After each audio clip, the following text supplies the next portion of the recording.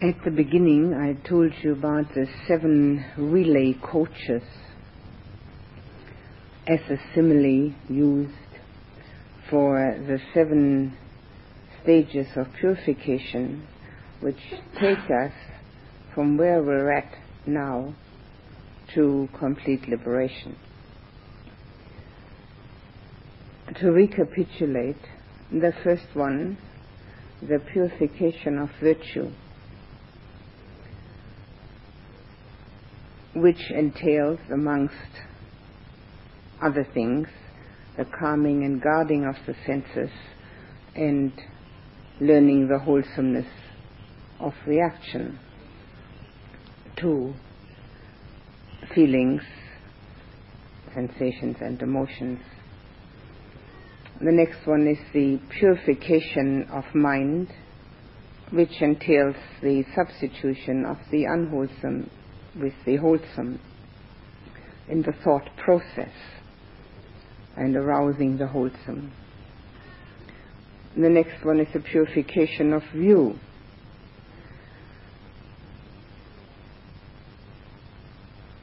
in the I'll go back to the mind for a moment, which also includes the purification of our emotions, that we have the use the 4 sublime emotions in substitution and preference to all others. The third one, the purification of view, brings us to our first steps of insight, of not seeing ourselves anymore as a whole lump, but at least as mind and body, mind being in charge, body following. It brings us into analysis of ourselves, which has many different ways of using insight meditation, which we have discussed. Then comes the purification of doubt, where we start investigating the 3 characteristics of impermanence and dukkha and corelessness, and our doubt eventually becomes less and less, seeing that there is really only that. We then come to the purification of knowing what is the path and what is not the path, by having our own personal experiences, which again are within the realm of those 3 characteristics, so that we lose our clinging somewhat. And then comes the first step of the transcendental experience, the knowledge and vision of things as they really are, the purification of our knowledge and vision, where we can see quite clearly that what we have believed until now isn't really exactly that way. While it is that way in relativity, it can never be that way in an absolute understanding. And as we purify our knowledge and vision, we have understanding of our experiences. The experiences are always impermanent. The experiences are never totally satisfying, and they don't have a core substance. They have never been anything else from the beginning of our lifetimes, but we're beginning to understand them, which is the knowledge together with the vision. And as we purify that and get it more and more into our being, our understanding of the Dhamma consciousness arises, that it becomes more and more our own. So now we come then to the purification of insight, which is disenchantment and dispassion. the purification of insight, which shows us that there's nothing really there that we should go for, search for, grasp at.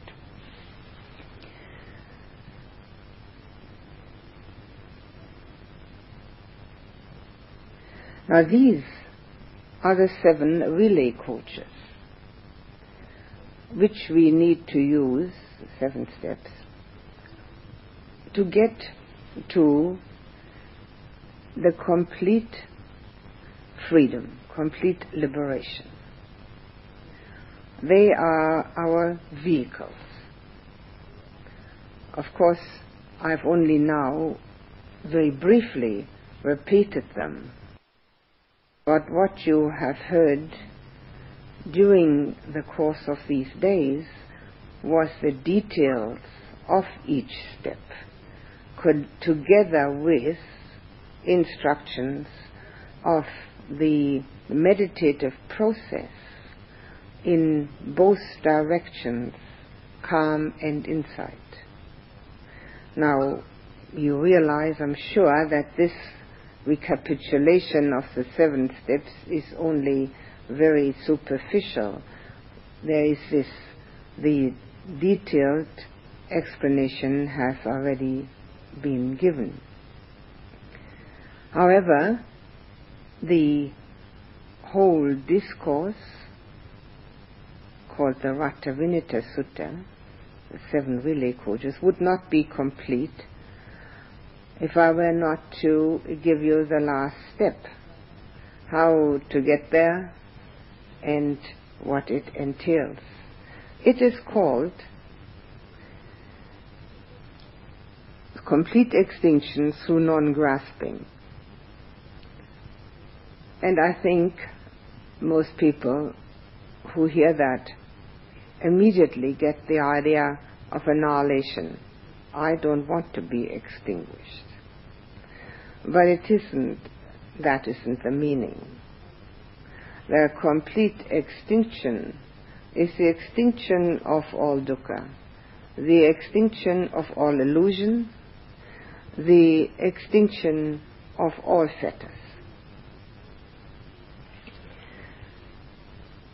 We have a very detailed explanation of the fetters, which I will give you in a moment. We also have a detailed explanation by the Buddha of the several steps that comprise that total extinction through non-grasping. Now obviously, those 7 relay coaches, which were purification steps, had to have inherent in them a lessening of our clinging and grasping. The lessening of trying to get something, the grasping, and the lessening of hanging on to what we've already got. So coming to this last step, we have now an understanding at this point that everything that we have known so far is built up of conditions over which we have absolutely no jurisdiction. In other words, we are constantly victims. And unless we see that one day, we won't have enough push inside to get out. We are a victim of the conditions which are prevailing, over which we cannot exercise any power. The conditions in which of ourselves are the conditions of this body, which is built up through several layers of craving, the conditions of our senses, which are conditioned because of the body. Everything we own is made, it doesn't have any underlying base which exists in itself.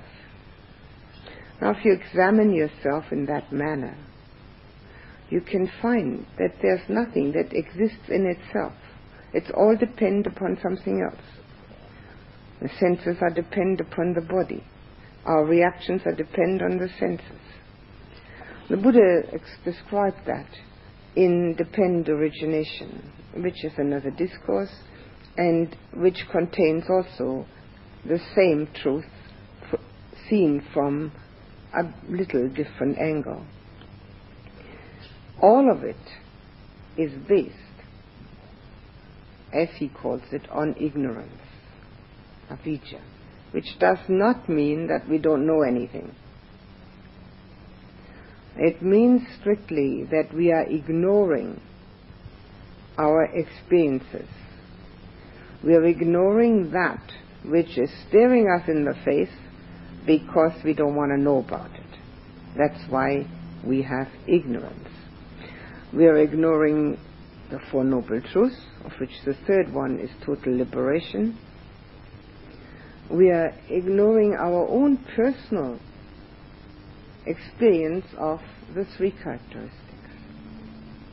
So therefore, build up on that, all other conditions arise. And having come to this point in our practice, we see now that we are no longer satisfied with all this conditioned existence that this body and mind is. The mind which reacts to the sense contacts, the mind which tries to free itself and has to depend upon concentration. And we're tired of having to be a victim of all the conditions which exist around us, which not necessarily always unpleasant, but certainly not within our reach to do anything about them. And so we come to the point of wanting to experience the unconditioned.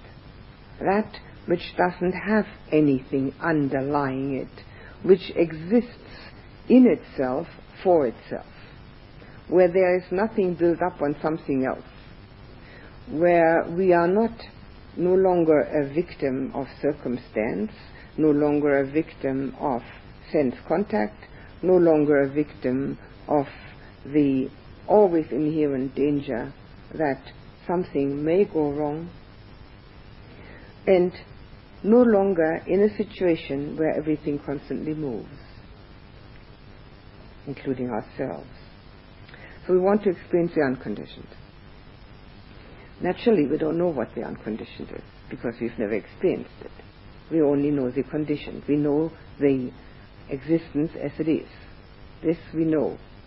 If we have paid attention to ourselves, have had sufficient meditative practice, we know that this is not satisfactory. There must be something else. We have been going along on this path constantly because there must be something else. And as we reach that something else, we're again not satisfied. Next step, which is exactly true. It isn't satisfying completely. It's always a little more satisfying, but never totally. So now, wanting to experience the unconditioned, all we know is that our mind, when it's moving, cannot possibly experience anything that's unconditioned, because it is always reacting to the thought process or to the concentration process. If there's calm, even in the highest state of absorption, it is reacting to the concentration.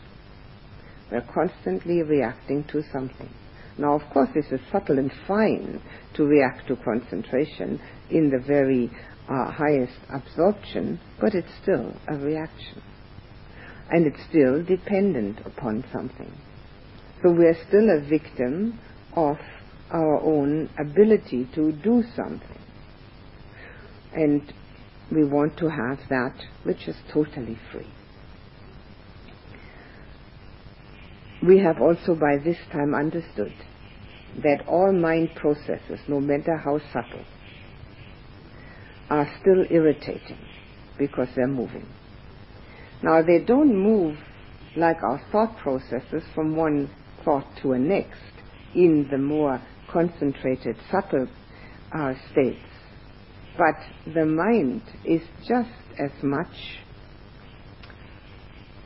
a victim of the constant vibration of particle coming together and falling apart than anything else. It's exactly the same.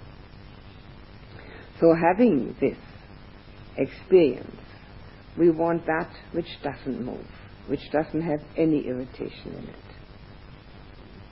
And now, at this stage, the mind must be able to be totally one-pointed. So it can use that ability to come to a absolutely still, non-moving state momentarily, where there is no input and no output. This is only a moment.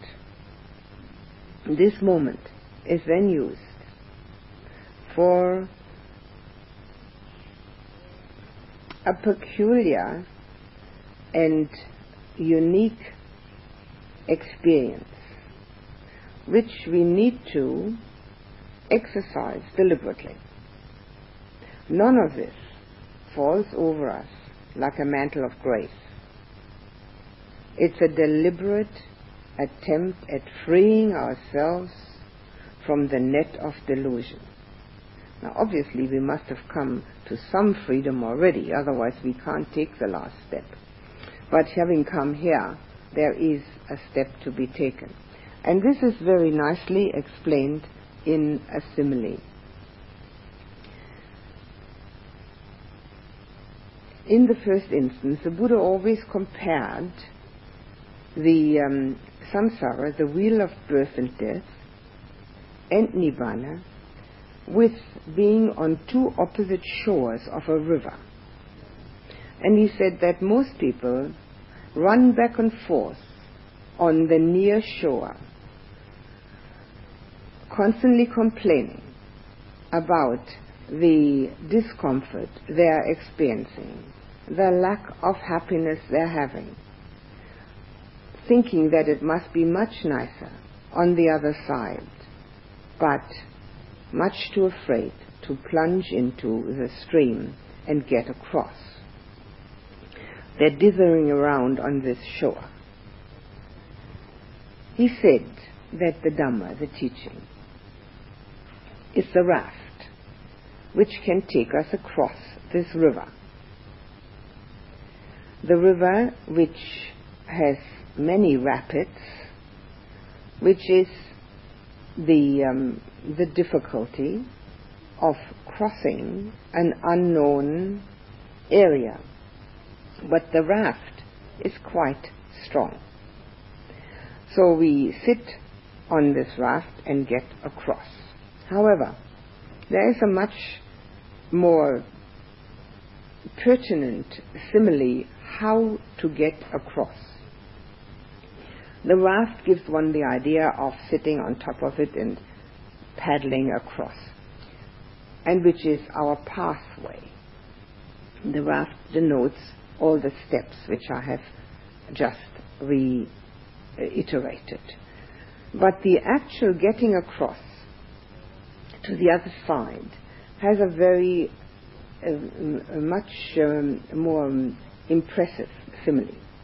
It's compared to a tree which grows on this shore,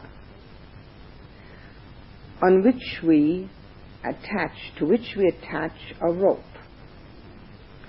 and then we catch hold of that rope, and because of the momentum of our practice, we are able to swing across to the other shore, let go of the rope, and fall down on the other side, being, of course, at first unsteady. The tree denotes corporality. This body. The rope mentality, this mind. The swinging across, the practice, which has to have enough power behind it to be able to really get across that river, because it's quite wide and treacherous. And letting go on the other side and falling down on the other side is giving up the total individuality, the me, giving it up completely, letting go entirely. And that's why it's extinction without grasping, no longer hanging on as we're doing now. Obviously, on the other side, we first are very unsteady. We soon find our feet. Now, the moment of falling down on the other side is called the pass moment, and finding one's feet and standing steady is the fruit moment, which follows immediately. The pass moment is the moment of letting go, of being willing to completely lose any self-identity. It's not just a game of swinging across, it's only a simile. We can describe it in another form. We're willing to let go of this conditioned existence that we have, which we have realized to be unsatisfactory, never completely fulfilling, and return to the matrix of existence, to the underlying ground, which is all pervading, in which we have taken the mistaken notion that because there is a body and a mind, that we are separate from it.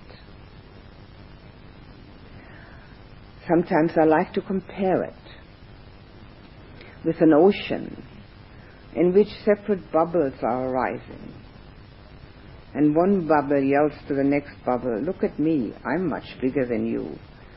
I can jump much higher. I'm very small. I'm ugly.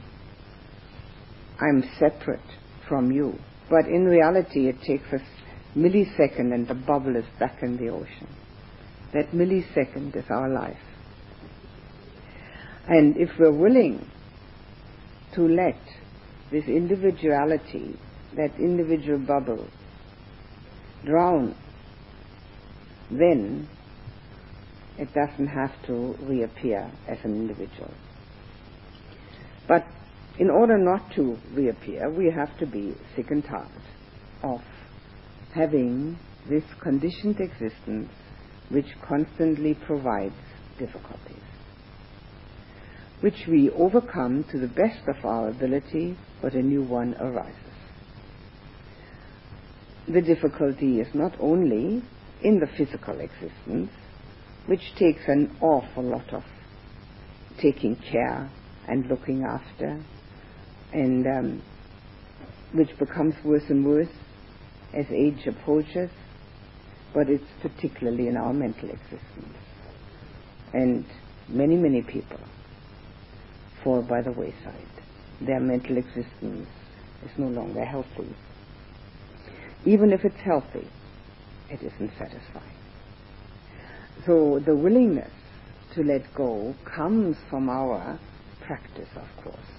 Now, obviously, in the course of a few days such as this, the practice cannot reach to there, only the information.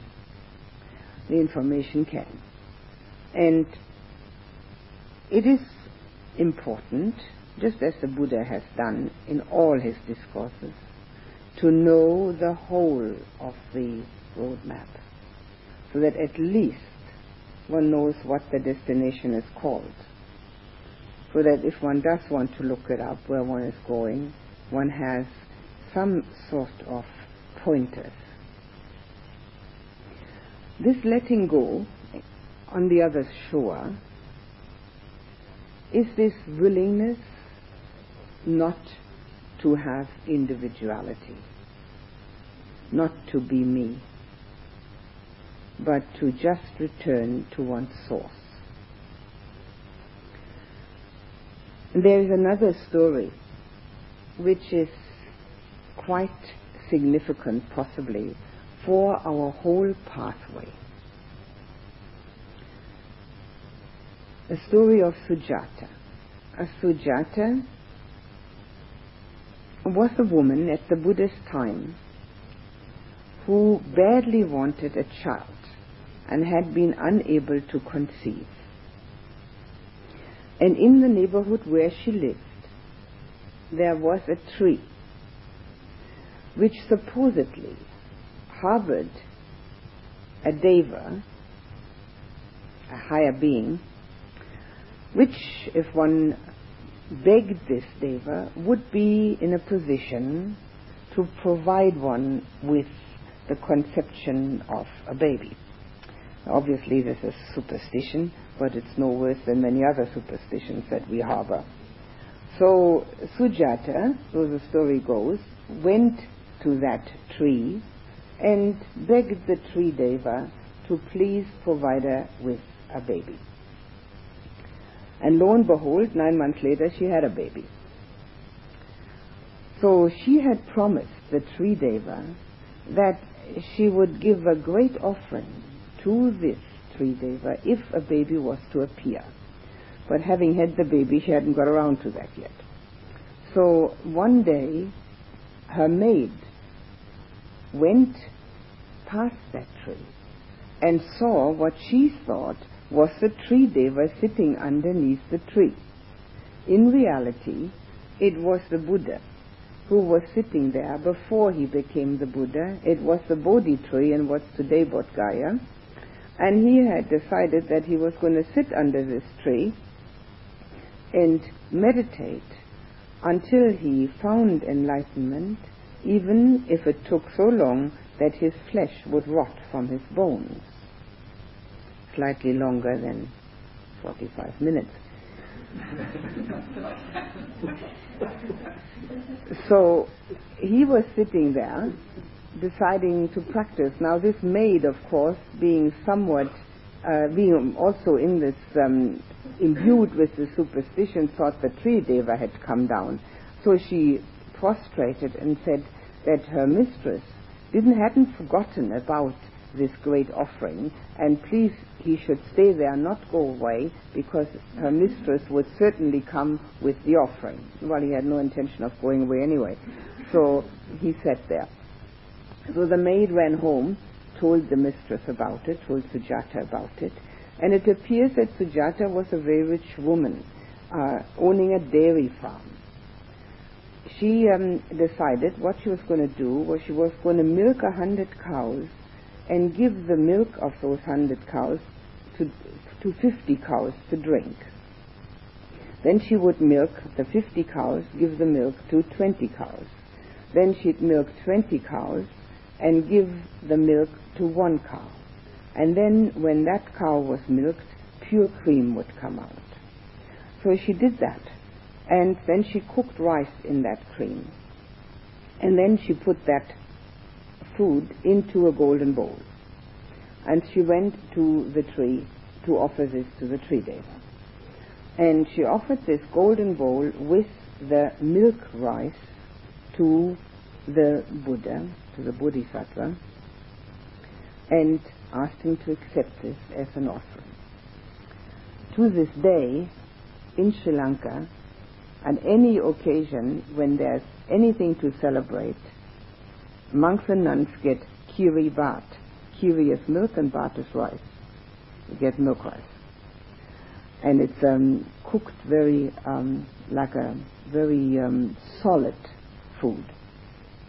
So she gave him also would he please accept also the golden bowl? And he said he would. And then he had the food, ate the food, and then he said he would throw that golden bowl in the river behind him. If it would swim downstream with the current, he wouldn't get enlightened. But if that golden bowl would swim upstream against the current, then he would get enlightened. Well, obviously it must have swum upstream.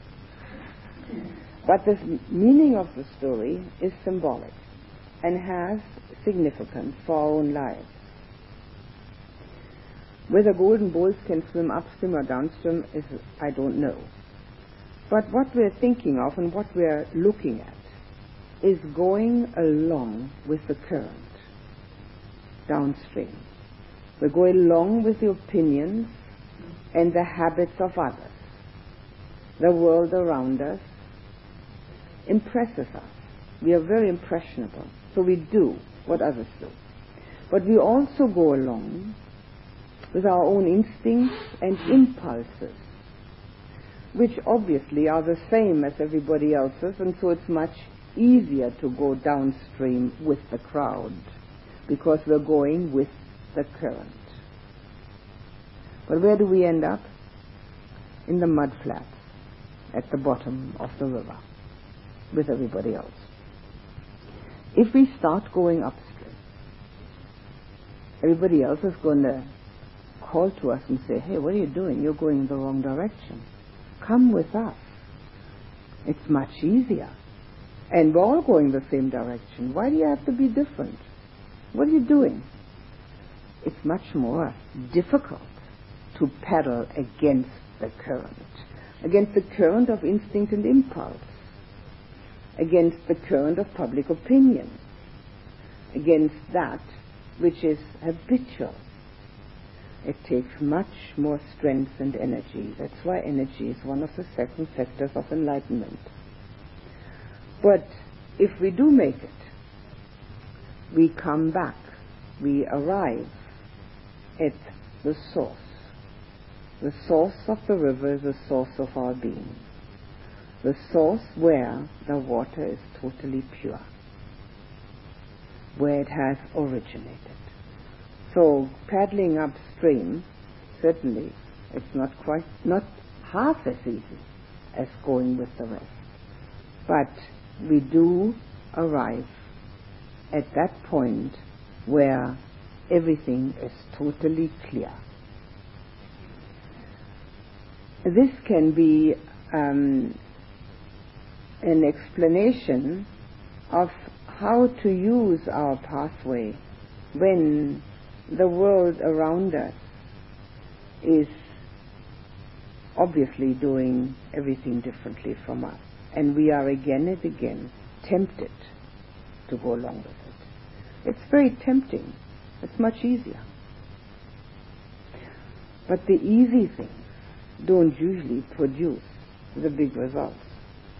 What could be easier than turning on a television set? Any kid from 2 years or not upward, or even less these days, can do it. Most grown-ups are still doing it. It doesn't mean that everything that they show is terrible.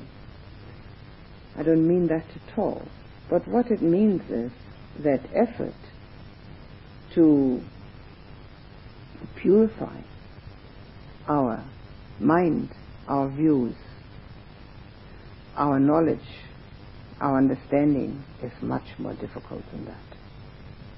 And naturally, there are only a few people that are paddling upstream. So naturally, all the rest of them are saying, they must be a little bit funny, at least, if not something worse than that. Some are more polite than others. If we have decided that the way of the crowd is not ours, but the way of purity is ours, then we will continue. Now, having come to this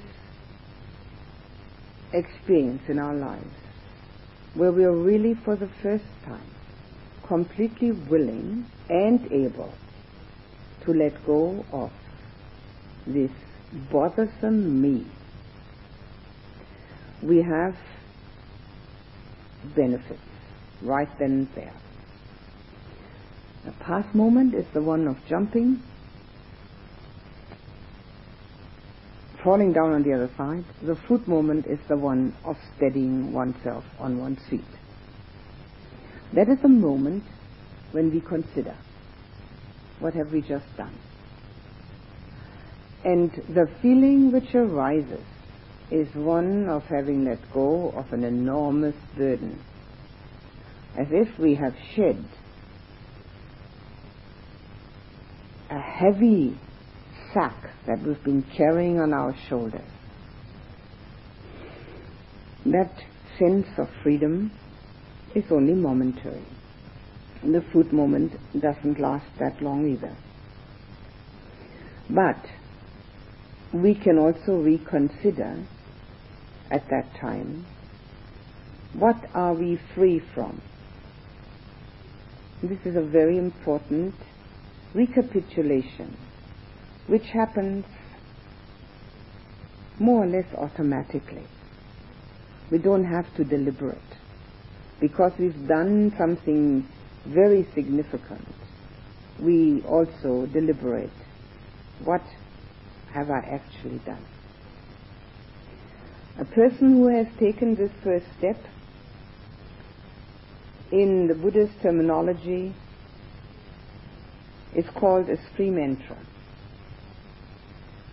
That person has entered the stream for total liberation, but it's only the first step. That person loses the first three fetters. The first three fetters that are lost are that this person can never again think of him or herself in the same way that we have thought of ourselves before. We now know that we have a mistaken view, but we keep forgetting. A stream enterer keeps forgetting. He has to deliberately replay that fruit moment over and over again in the mind. The past moment cannot be replayed. When it is replayed, it's the second path. But the fruit moment gets replayed if one remembers. Because it is still such a new and feeble experience, the feeling of not being me vanishes after the past moment. Only the knowledge remains. And because only the knowledge remains, which can be resurrected at any given moment, hate and greed are not even touched. The illusion has been broken through, but hate and greed have not been diminished yet. The things that have been removed is the belief in self. There's no further, that belief is not there. The belief in rite and rituals, and skeptical doubt. Skeptical doubt that this is the right path, skeptical doubt in the Buddha's genius, skeptical doubt in one's own ability, all that's removed. It is said that such a person can only have 7 more lives to finish. This is what it says in the book. And also that such a person cannot break the 5 precepts, which I will explain tonight, the 5 precepts, because of the belief, the understanding that there is nobody that really needs to grasp and cling to anything. However, it is a very beginning,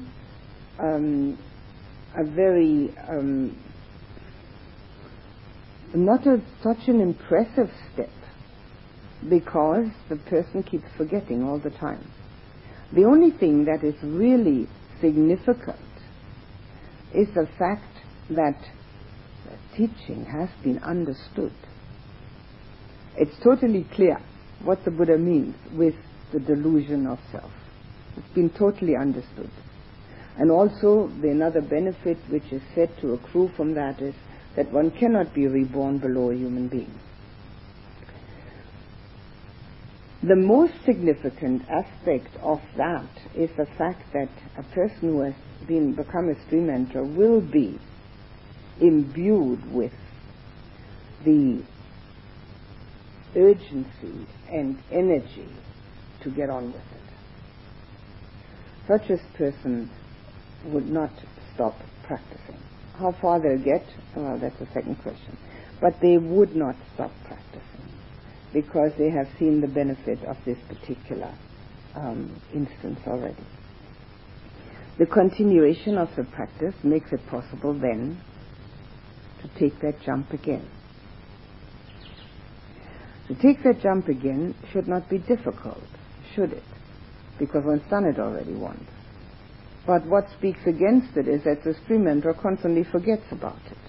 Constantly forgets that he really isn't there, or he or she, and thinks in the same way he used to think. Only when he gets to the point of looking a little more closely, having time, then all of a sudden it comes back. Well, what am I doing? This is not right. I know that there is no self. I've experienced it, and he comes back to it again and again. So it's not that easy to go to to have that second pass moment, because of the fact that the stream enterer does not have constant Dhamma consciousness. What I've already explained to you what that means. However, he eventually gets around to it and is willing again to completely let go of self and takes another jump. Now the second jump is already a little more experienced, so he can jump a little further. These are only symbolic. And jumping just a little further and having had a second experience of this, the impression of it is stronger. The mind has more of an imprint of it. And this time, hate and greed gets diminished. This one is called a once returner. Has to come back one time more to do it. Can be done all in one lifetime. Now, even now, only hate and greed is diminished. That should show us that if we haven't even got near that last step, that hate and greed is rampant in the world. And we should never again be surprised at our own hate and greed and everybody else's. This is natural. What we're trying to do is to become supernatural. Hate doesn't have to be violent hate. It's dislike, it's irritation, it's resistance, rejection, envy, jealousy, also very much based on fogginess, delusion, justification of all that. And greed doesn't have to be violent greed. The greatest greeds we have are three. They're called the three cravings. And one is the gratification of sensual desire. In other words, we'd like to have it nice. And the other one is the craving for existence. We don't want to be annihilated. We want to be here. Well, all very justifiable, isn't it? But certainly not helpful on the spiritual path of letting go of our more unfortunate reactions, to put it mildly. So those are the natural ways of being. The third one, by the way, is the craving for non-existence, which just means that I, the me, is getting upset and worried and fearful and would rather not be here, suicidal. It's the same me that wants to be eliminated, but it's not letting go of me illusion. So we don't usually have to deal with that particular one it's not that common as the one that says, I want to be here. So these are our two main directions in life. And since we can't always get the sensual gratification, and since not everybody is going to support us and help our ego to be somebody, we're never going to be really satisfied. So our reactions are, of course, hate if it doesn't happen, and the greed of having more of a support system for ourselves. The support system is always supposed to be both emotional and material. So even on the second step, hate and greed is not eliminated. It's only a bit reduced. It's hard to say how much. One might say 50% reduced. That's only a viewpoint. It changes from hating things into being irritated. At that point, the person no longer voices that irritation, because a person has become extremely aware of the inner workings and realizes that the irritation is due to one's own defilement and has nothing to do with what goes on out there. All of it out there is based on conditions. So a person who is a once returner still feels irritation, but will not voice it anymore, because there's nothing to say. It just is. That person also keeps forgetting, also does not have a complete feeling of no self. Although the feeling is a little stronger already and arises a little more often, it still is not complete. It arises more often so that the person can walk around without that self-consciousness. Now, our self-consciousness is what says this is me. And this self-consciousness is constantly wanting something to make sure that me is really there. It really brings about every aberration of the mind that one can think of. We think our reactions are normal. Well, they're natural, but they're not normal. We're reacting constantly with hate and greed, either one or the other. And the less we have seen it, the more we will do it. Now, the once returner who's already halfway to being enlightened still has hate and greed, still can't remember the feeling all the time.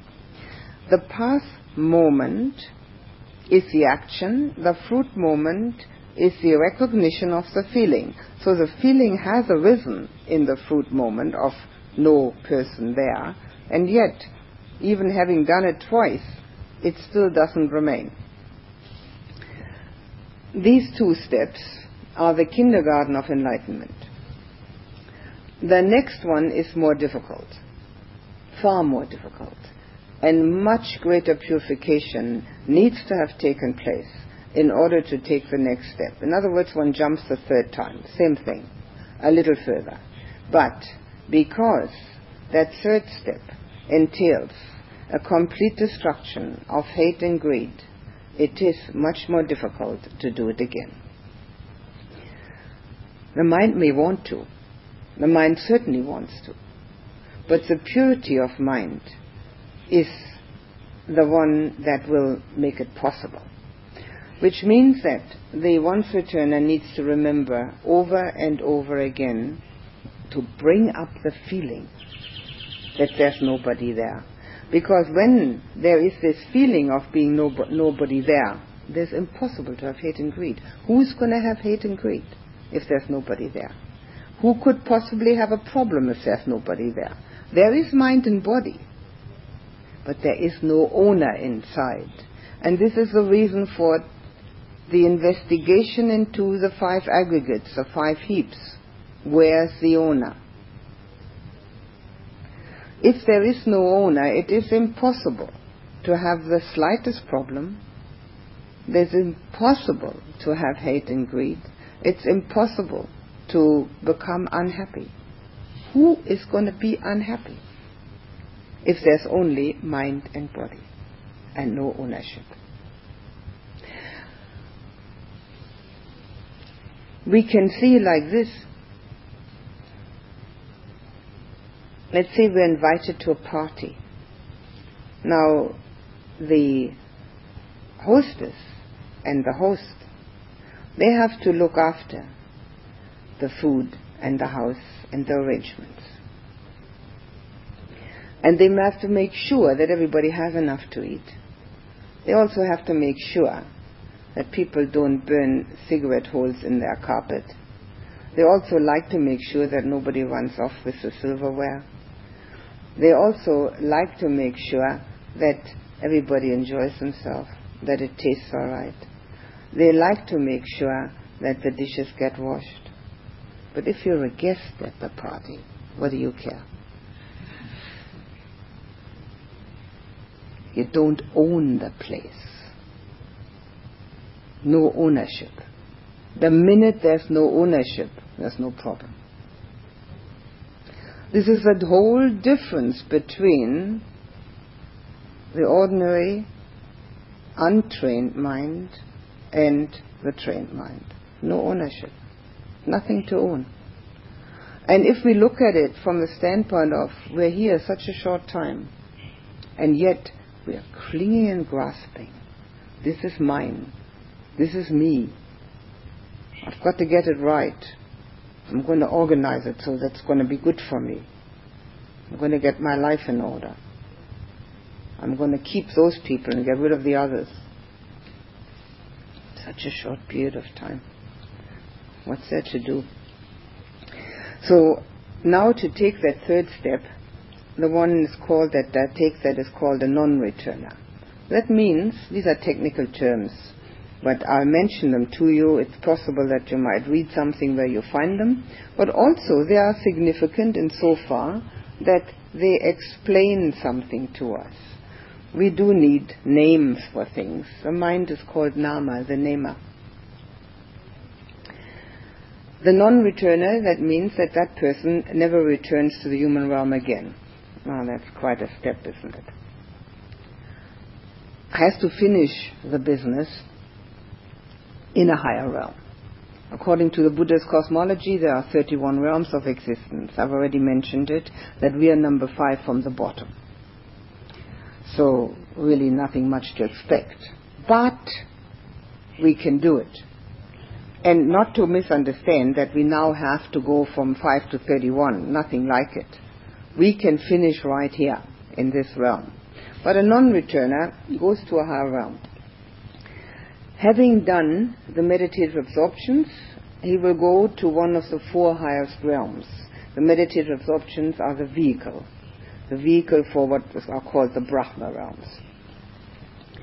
And these realms are very long-lasting and very potent, and that's where the Buddha said where the idea of God comes from, because Brahma means God realms.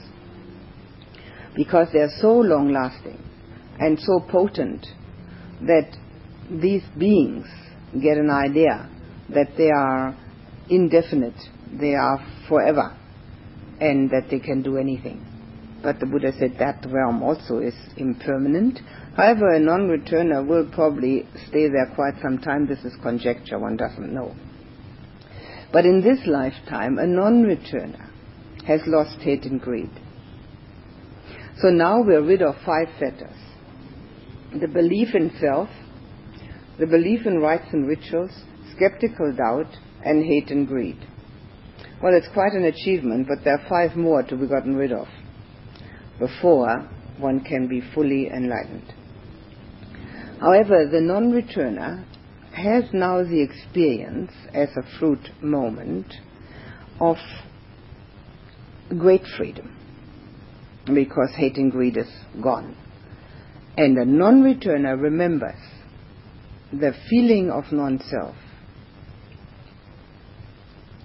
practically all the time. A very little lapse. That feeling which is a different feeling from the ordinary feeling.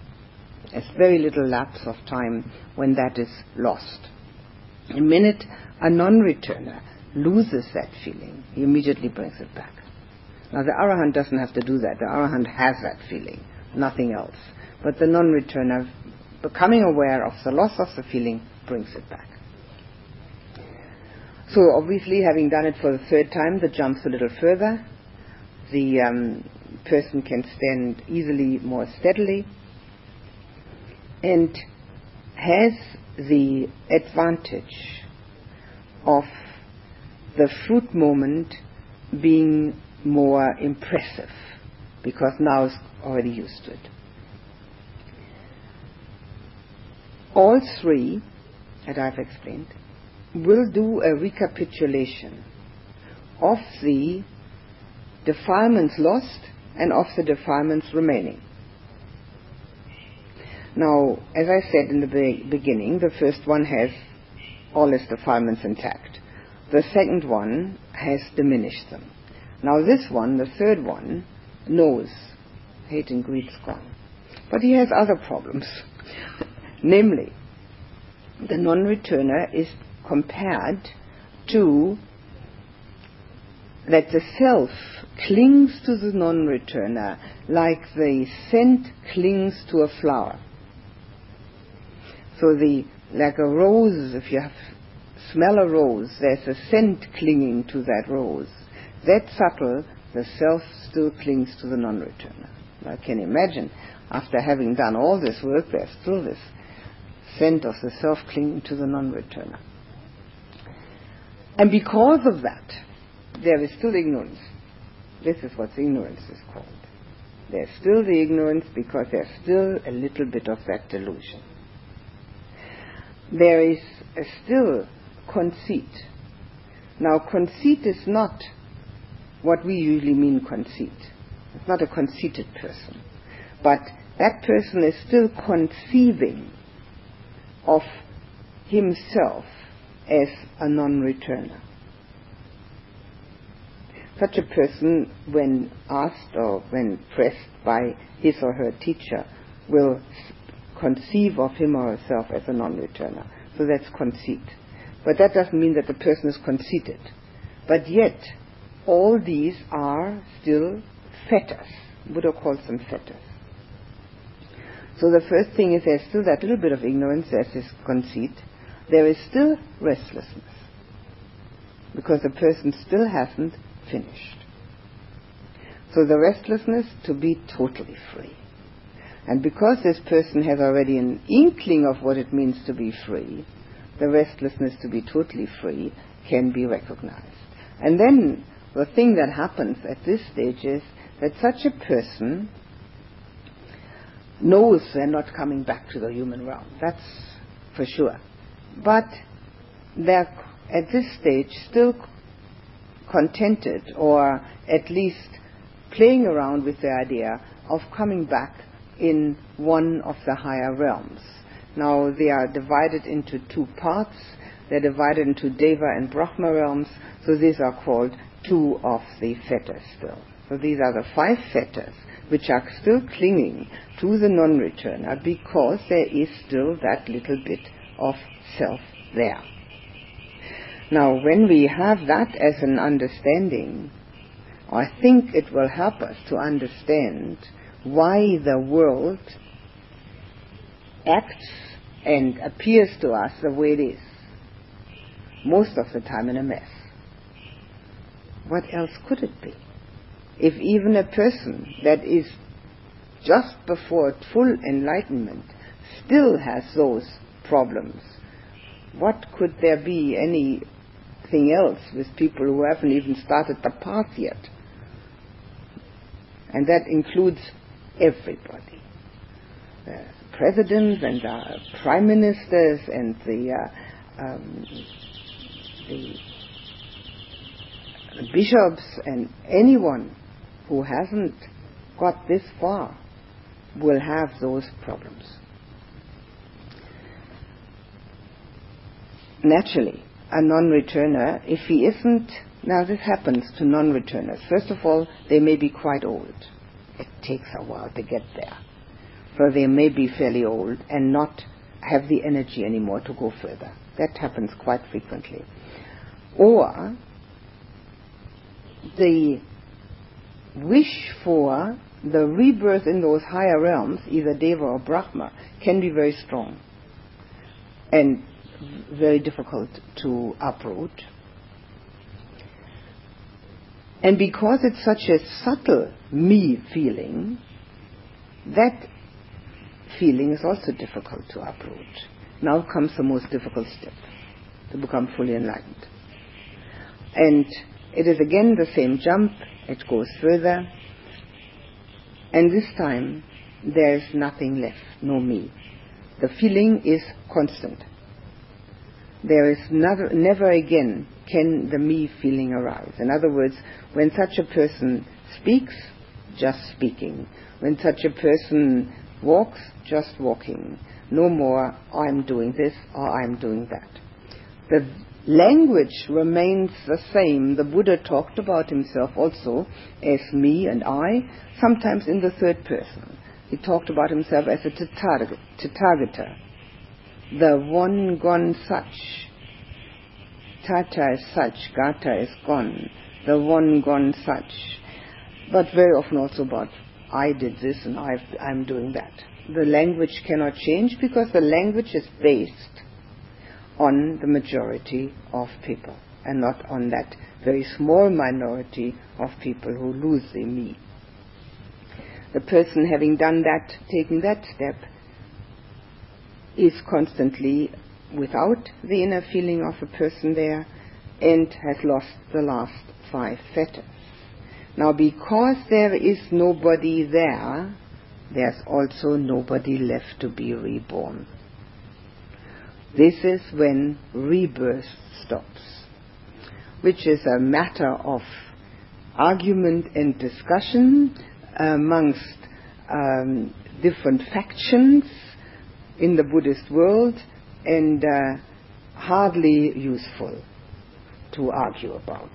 Let's get there and find out for ourselves. But the way it is explained in the Pali Canon, which is the oldest of the Buddha's teaching, which is the Buddha's words as we know them, because nobody's left there. There's only mind and body, there's absolutely no person. There is no way of having a rebirth. All karma at that time is of course no longer operative.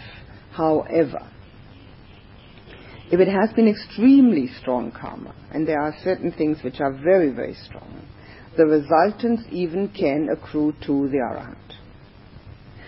By example, Mahamoggallana, who was the left-hand disciple of the Buddha, fully enlightened, was murdered. And when the other monks asked the Buddha, why could such a pure, wonderful, holy person have such an destiny? And the Buddha said, Mahamoggallana, in his past life, the one immediately past, instigated the murder of his parents. Now this is one of the 4 karmic actions which will have retribution, no matter whether one is enlightened. The others are wounding a Buddha, killing an Arahant, killing parents, and putting a schism in the Sangha. Schism in the Sangha is long done. So,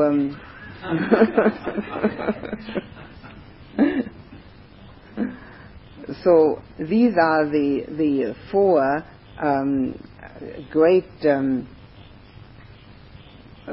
crimes, and if we can call it that, which will have a retribution even for an Arahant. But otherwise, karma stops, because there's nobody there anymore who can have a resultant of karma. That's the only moment when karma stops being operative. Until then, we make karma with every decision, with every thought. Some of that karma is neutral. because if we decide we want to paint the house green or red, it doesn't really matter. We're going to get a green or a red house. It's totally neutral. But these are only material decisions. Otherwise, we're making karma constantly, because we're always thinking it's me that's going to do something. The me is making the karma. And that's why we need to be so careful. Because we can make pretty bad karma in the blink of an eyelid. We've got to be really careful. We've got to watch our wants and our resistances. Naturally, as long as we have the me, there will be difficulties.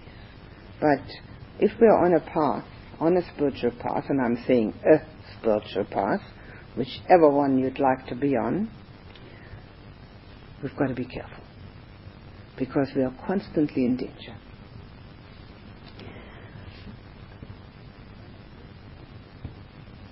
I have told you about this, what I've just explained, in order to give you a rounded explanation of the path. Not necessarily because it has become a practical consideration, but a theoretical knowledge. So every step on the way leads in that direction. And if one becomes resistant to the path,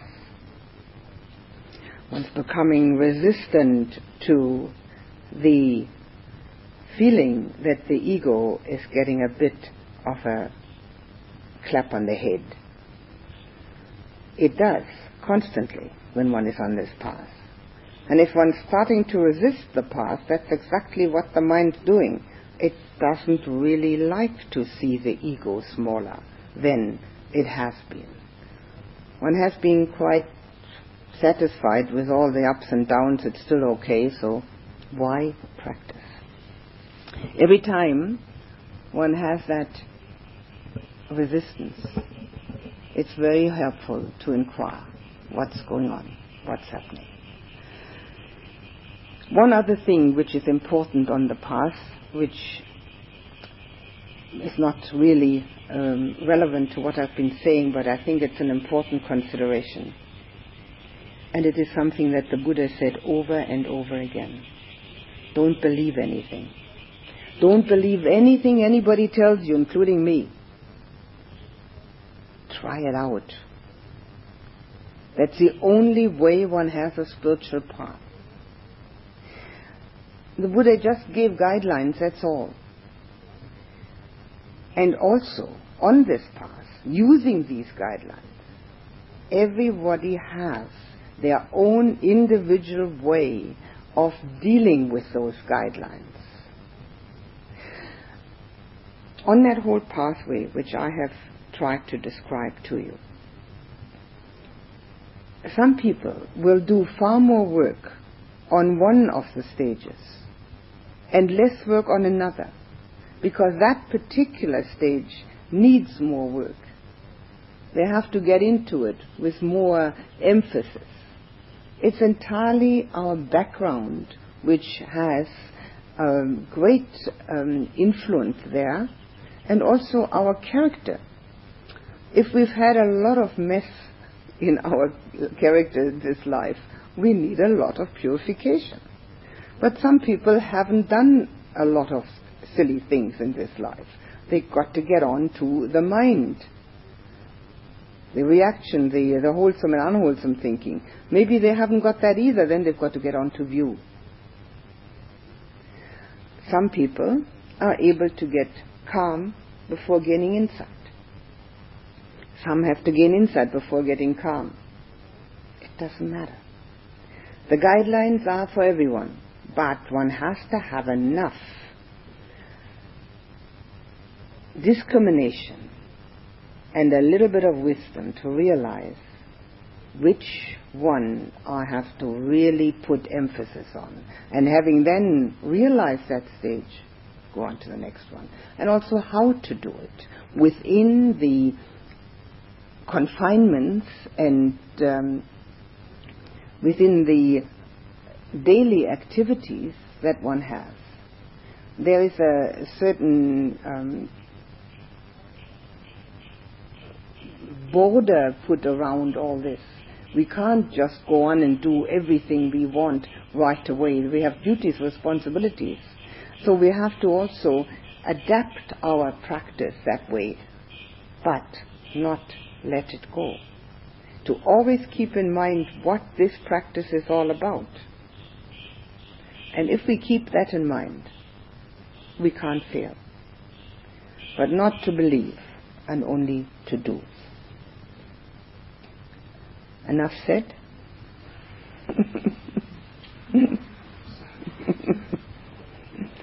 So you could ask, if you like, you can ask some questions.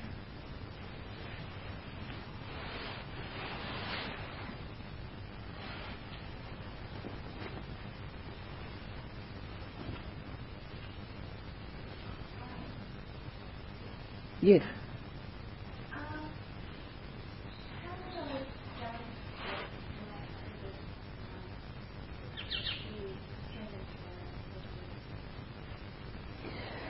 The jhanic states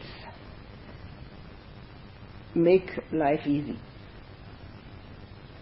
As I've explained before, because we get something that's based on inner concentration and not on outer conditions, we realize right from the start that out there hasn't got anything to compare.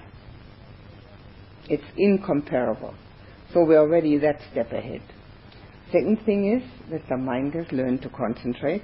It can be one-pointed. And the higher jhanas, number 5, 6, and 7, provide a personal experience of the loss of individuality. And having had that, which of course comes back when one comes out of it, and having had that, one no longer hankers after individuality. So it makes it easy. Well, it makes it a little easier.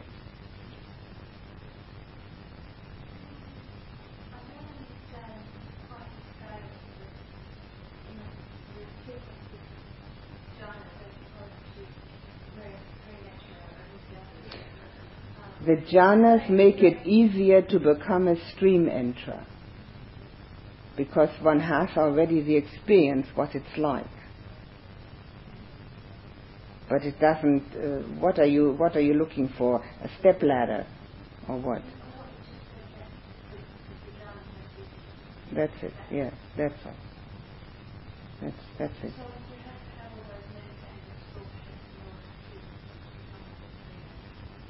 No, not for the stream enterer. It makes it much easier, though.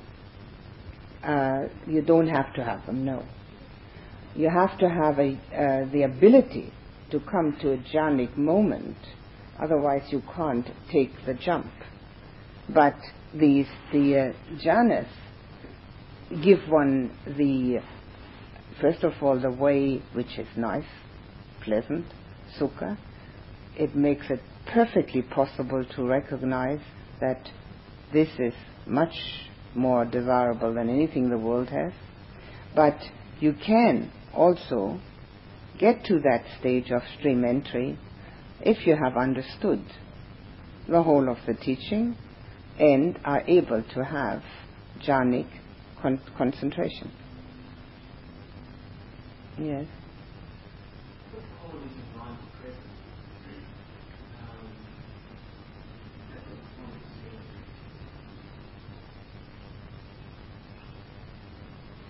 I wouldn't know. I don't know what you're saying.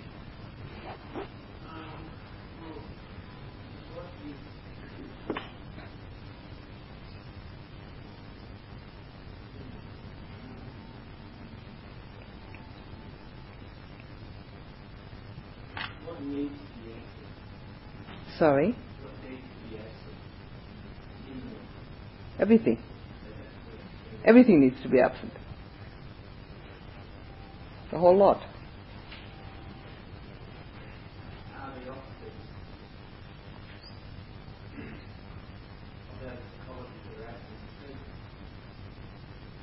Everything has to be absent. Has to be a total still point. Nothing Nothing at all. Nothing at all. That's why you need to have the quality of the jhanic concentration. Okay, anything else? Yes, fine. I've been going over something that's going back a little bit, but I think it's pertinent. You mentioned before about shame and Fear as being guardians, and then suggested you might have said that maybe shame in the modern connotation is not such a good word, and that conscience is maybe a better word to use. Now, I remember also that I've read that, I think by Ajahn Mahapur, that conscience is overlaid by the defilements, heavily overlaid in most people's cases, and so we can't really rely on our conscience in that particular way. We've got to be able to purify our conscience before we can rely on it. So, is it a worthwhile thing in contemplation to actually look at the conscience and see what it is, what it's made up of, how it's conditioned, and really try to purify your conscience and see what's your value of right and wrong and where it comes from? I don't think that this is a valuable contemplation. I think what is far more important is to contemplate what are the defilements, and are they a bother to me, and if they are, how can I get rid of them? The Buddha never gave any instructions to check up on this hiriotapa, on this shame and fear, but he gave instructions miles long and to checking up on our hindrances, which are our defilements. And to try to not, eliminate them, but to at least see how we can reduce them.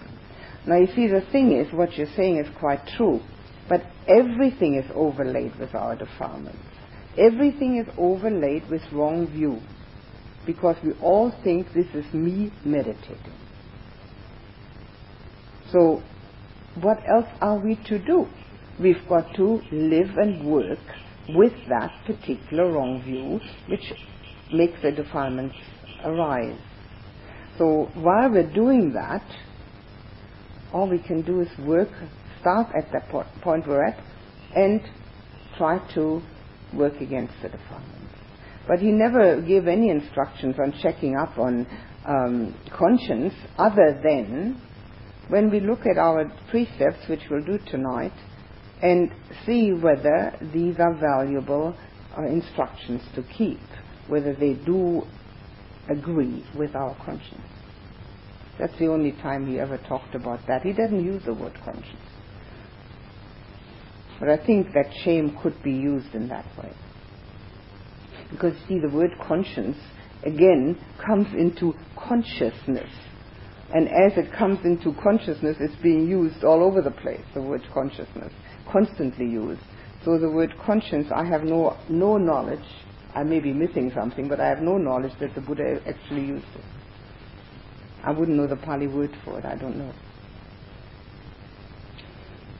So I think what we need to do is look at our defilements and try to see what they're doing to us, and see that they are, a nuisance, to put it mildly. Does that answer the question? Okay. Right. What else? And sometimes the whole Buddha Dhamma, the whole path reminds me of the boxer who lays up on the operating table and operates on himself. Yes, it is like that. It is like that. It is and it is a do-it-yourself job, and it is definitely that complete change, that we have to make. Luckily, we don't have to change our body. We only need to change our mind. Yes.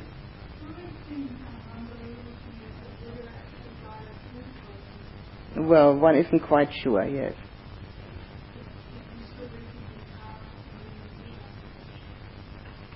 Sleeping is karma from being a Buddha. What's that supposed to mean? No, I think I have just explained that a person who becomes fully enlightened cannot return in another birth because there's nobody there to return.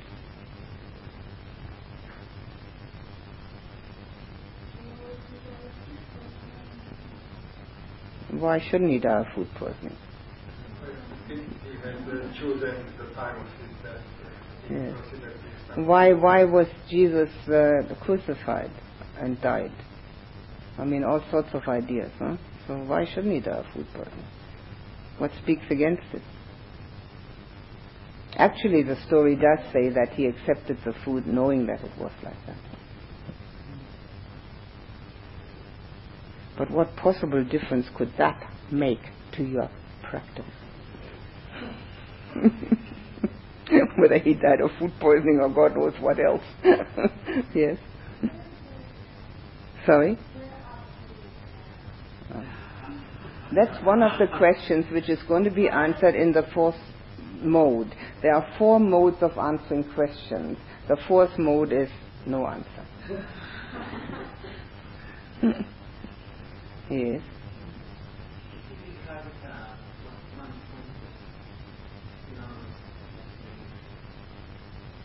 Is one-pointedness with stream entry? No, it's not.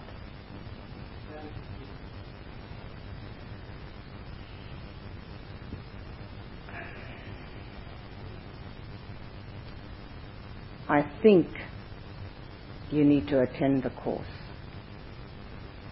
All that has been mentioned. Yes.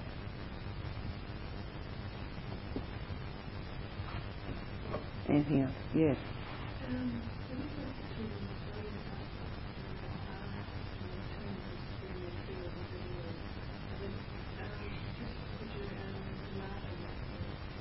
The word bodhisattva in the Theravadan tradition is used for the Buddha aiming for enlightenment, but we also use it as a term for anyone who's aiming for enlightenment. Bodhi is enlightenment, and sattva is purity. So maybe you've heard of sattvic. Sattvic is a type of word used very much in Hinduism. So it's a person that is aiming for enlightenment. Oh yes, if a bodhisattva doesn't become enlightened, comes back and teaches others. According to the Theravadan tradition, and I have mentioned already that it's useless to argue about it. Other traditions have other ideas about that. But a bodhisattva, certainly. A bodhisattva is a person who's aiming for enlightenment, has already gained understanding and quite a high degree of purity, and not always, but often teaches, yes. Not always, it doesn't follow. I mean, bodhisattva doesn't mean teacher. Sorry? Yes, I know. Yes, I know. They've got different ideas about that, but no, it doesn't really. Let's be arahants and then we'll know. Huh? Yes. Yes. Sorry, is it that every...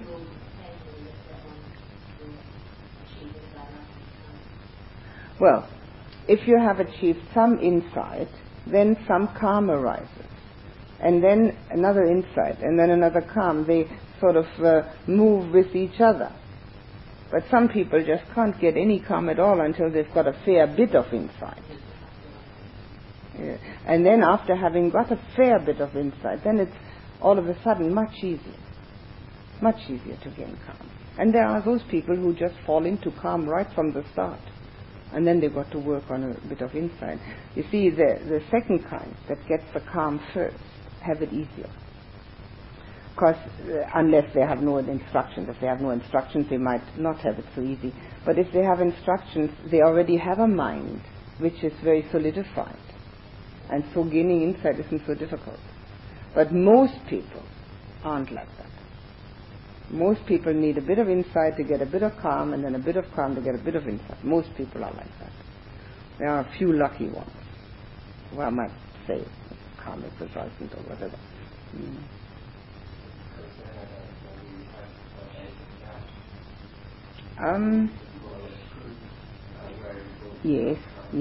Yes, that's something very strong, of course. That's a strong one. But also because we have strong ego. Remember, you've got to drown the ego in order to become concentrated. The stronger the ego, the more difficult it is to become concentrated. No. The ego keeps on arising, wanting to be supported. And it can't get supported when it's concentrated. It has very small support. It has only the observing support, and that's very little. I think, therefore I am. That's where this comes from. That's where this philosophy of Descartes comes from. Because the thinking supports the I am idea. So that's why we have difficulty getting concentrated, because of the I am. I think, therefore I am.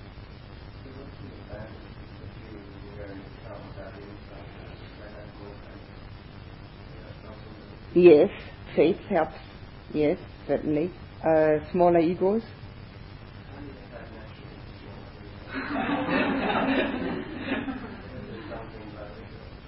Well, I mean, haven't you met people who seem to be extremely egocentric? And if things don't go their own way, they get quite irate and angry and upset and very nasty. And others, well, they'll go along with you. They'll say it's okay, you know. And others are even trying to help you. Service. That's sort of a gradation of ego. Right. Yes. Not necessarily. Yes. Certainly. But to get rid of it, in practically all cases, you have to practice. There are instances of people having a spontaneous, like enlightenment in India, for instance, but hardly likely with us. I think we've got to do something about it. Yeah.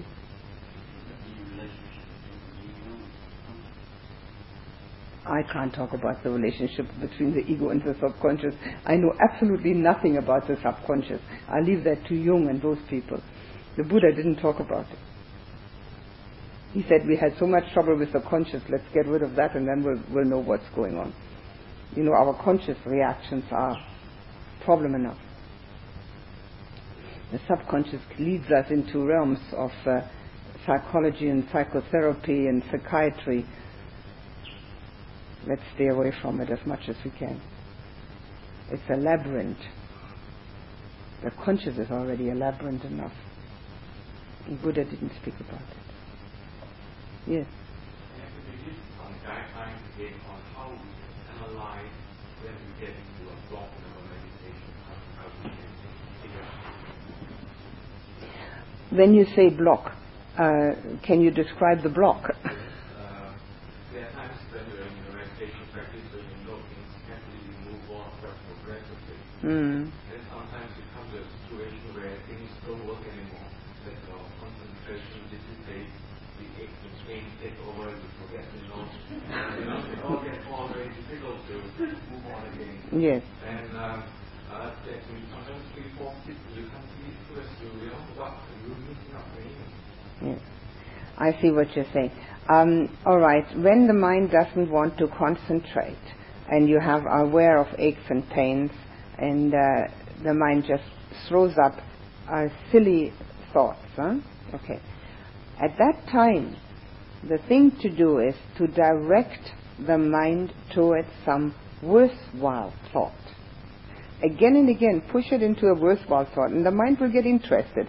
One of the insight meditation subjects, you know, like taking your body apart into bits and pieces, seeing the impermanence of all that's going on in the body, bloodstream, heart, whatever, all the rest of it. Seeing the touch contact, how there is a feeling from that because of the aches and pains. How it works. So many different ideas that I have given for insight meditation. The one that the mind really says, now I'm interested, now I'll try and follow that. And that will be helpful. Then when the mind again starts playing games, well, just smile at it and say, yes, playing games, come on, do something sensible again. The concentration is geared towards calm. That kind of inquiry is geared towards insight, just as valuable. The only thing that's not valuable is to let the mind play games. And it's always ready to do that. Always likes to play games, because we haven't matured. We are actually children. That's what the Buddha said about us anyway. Yes?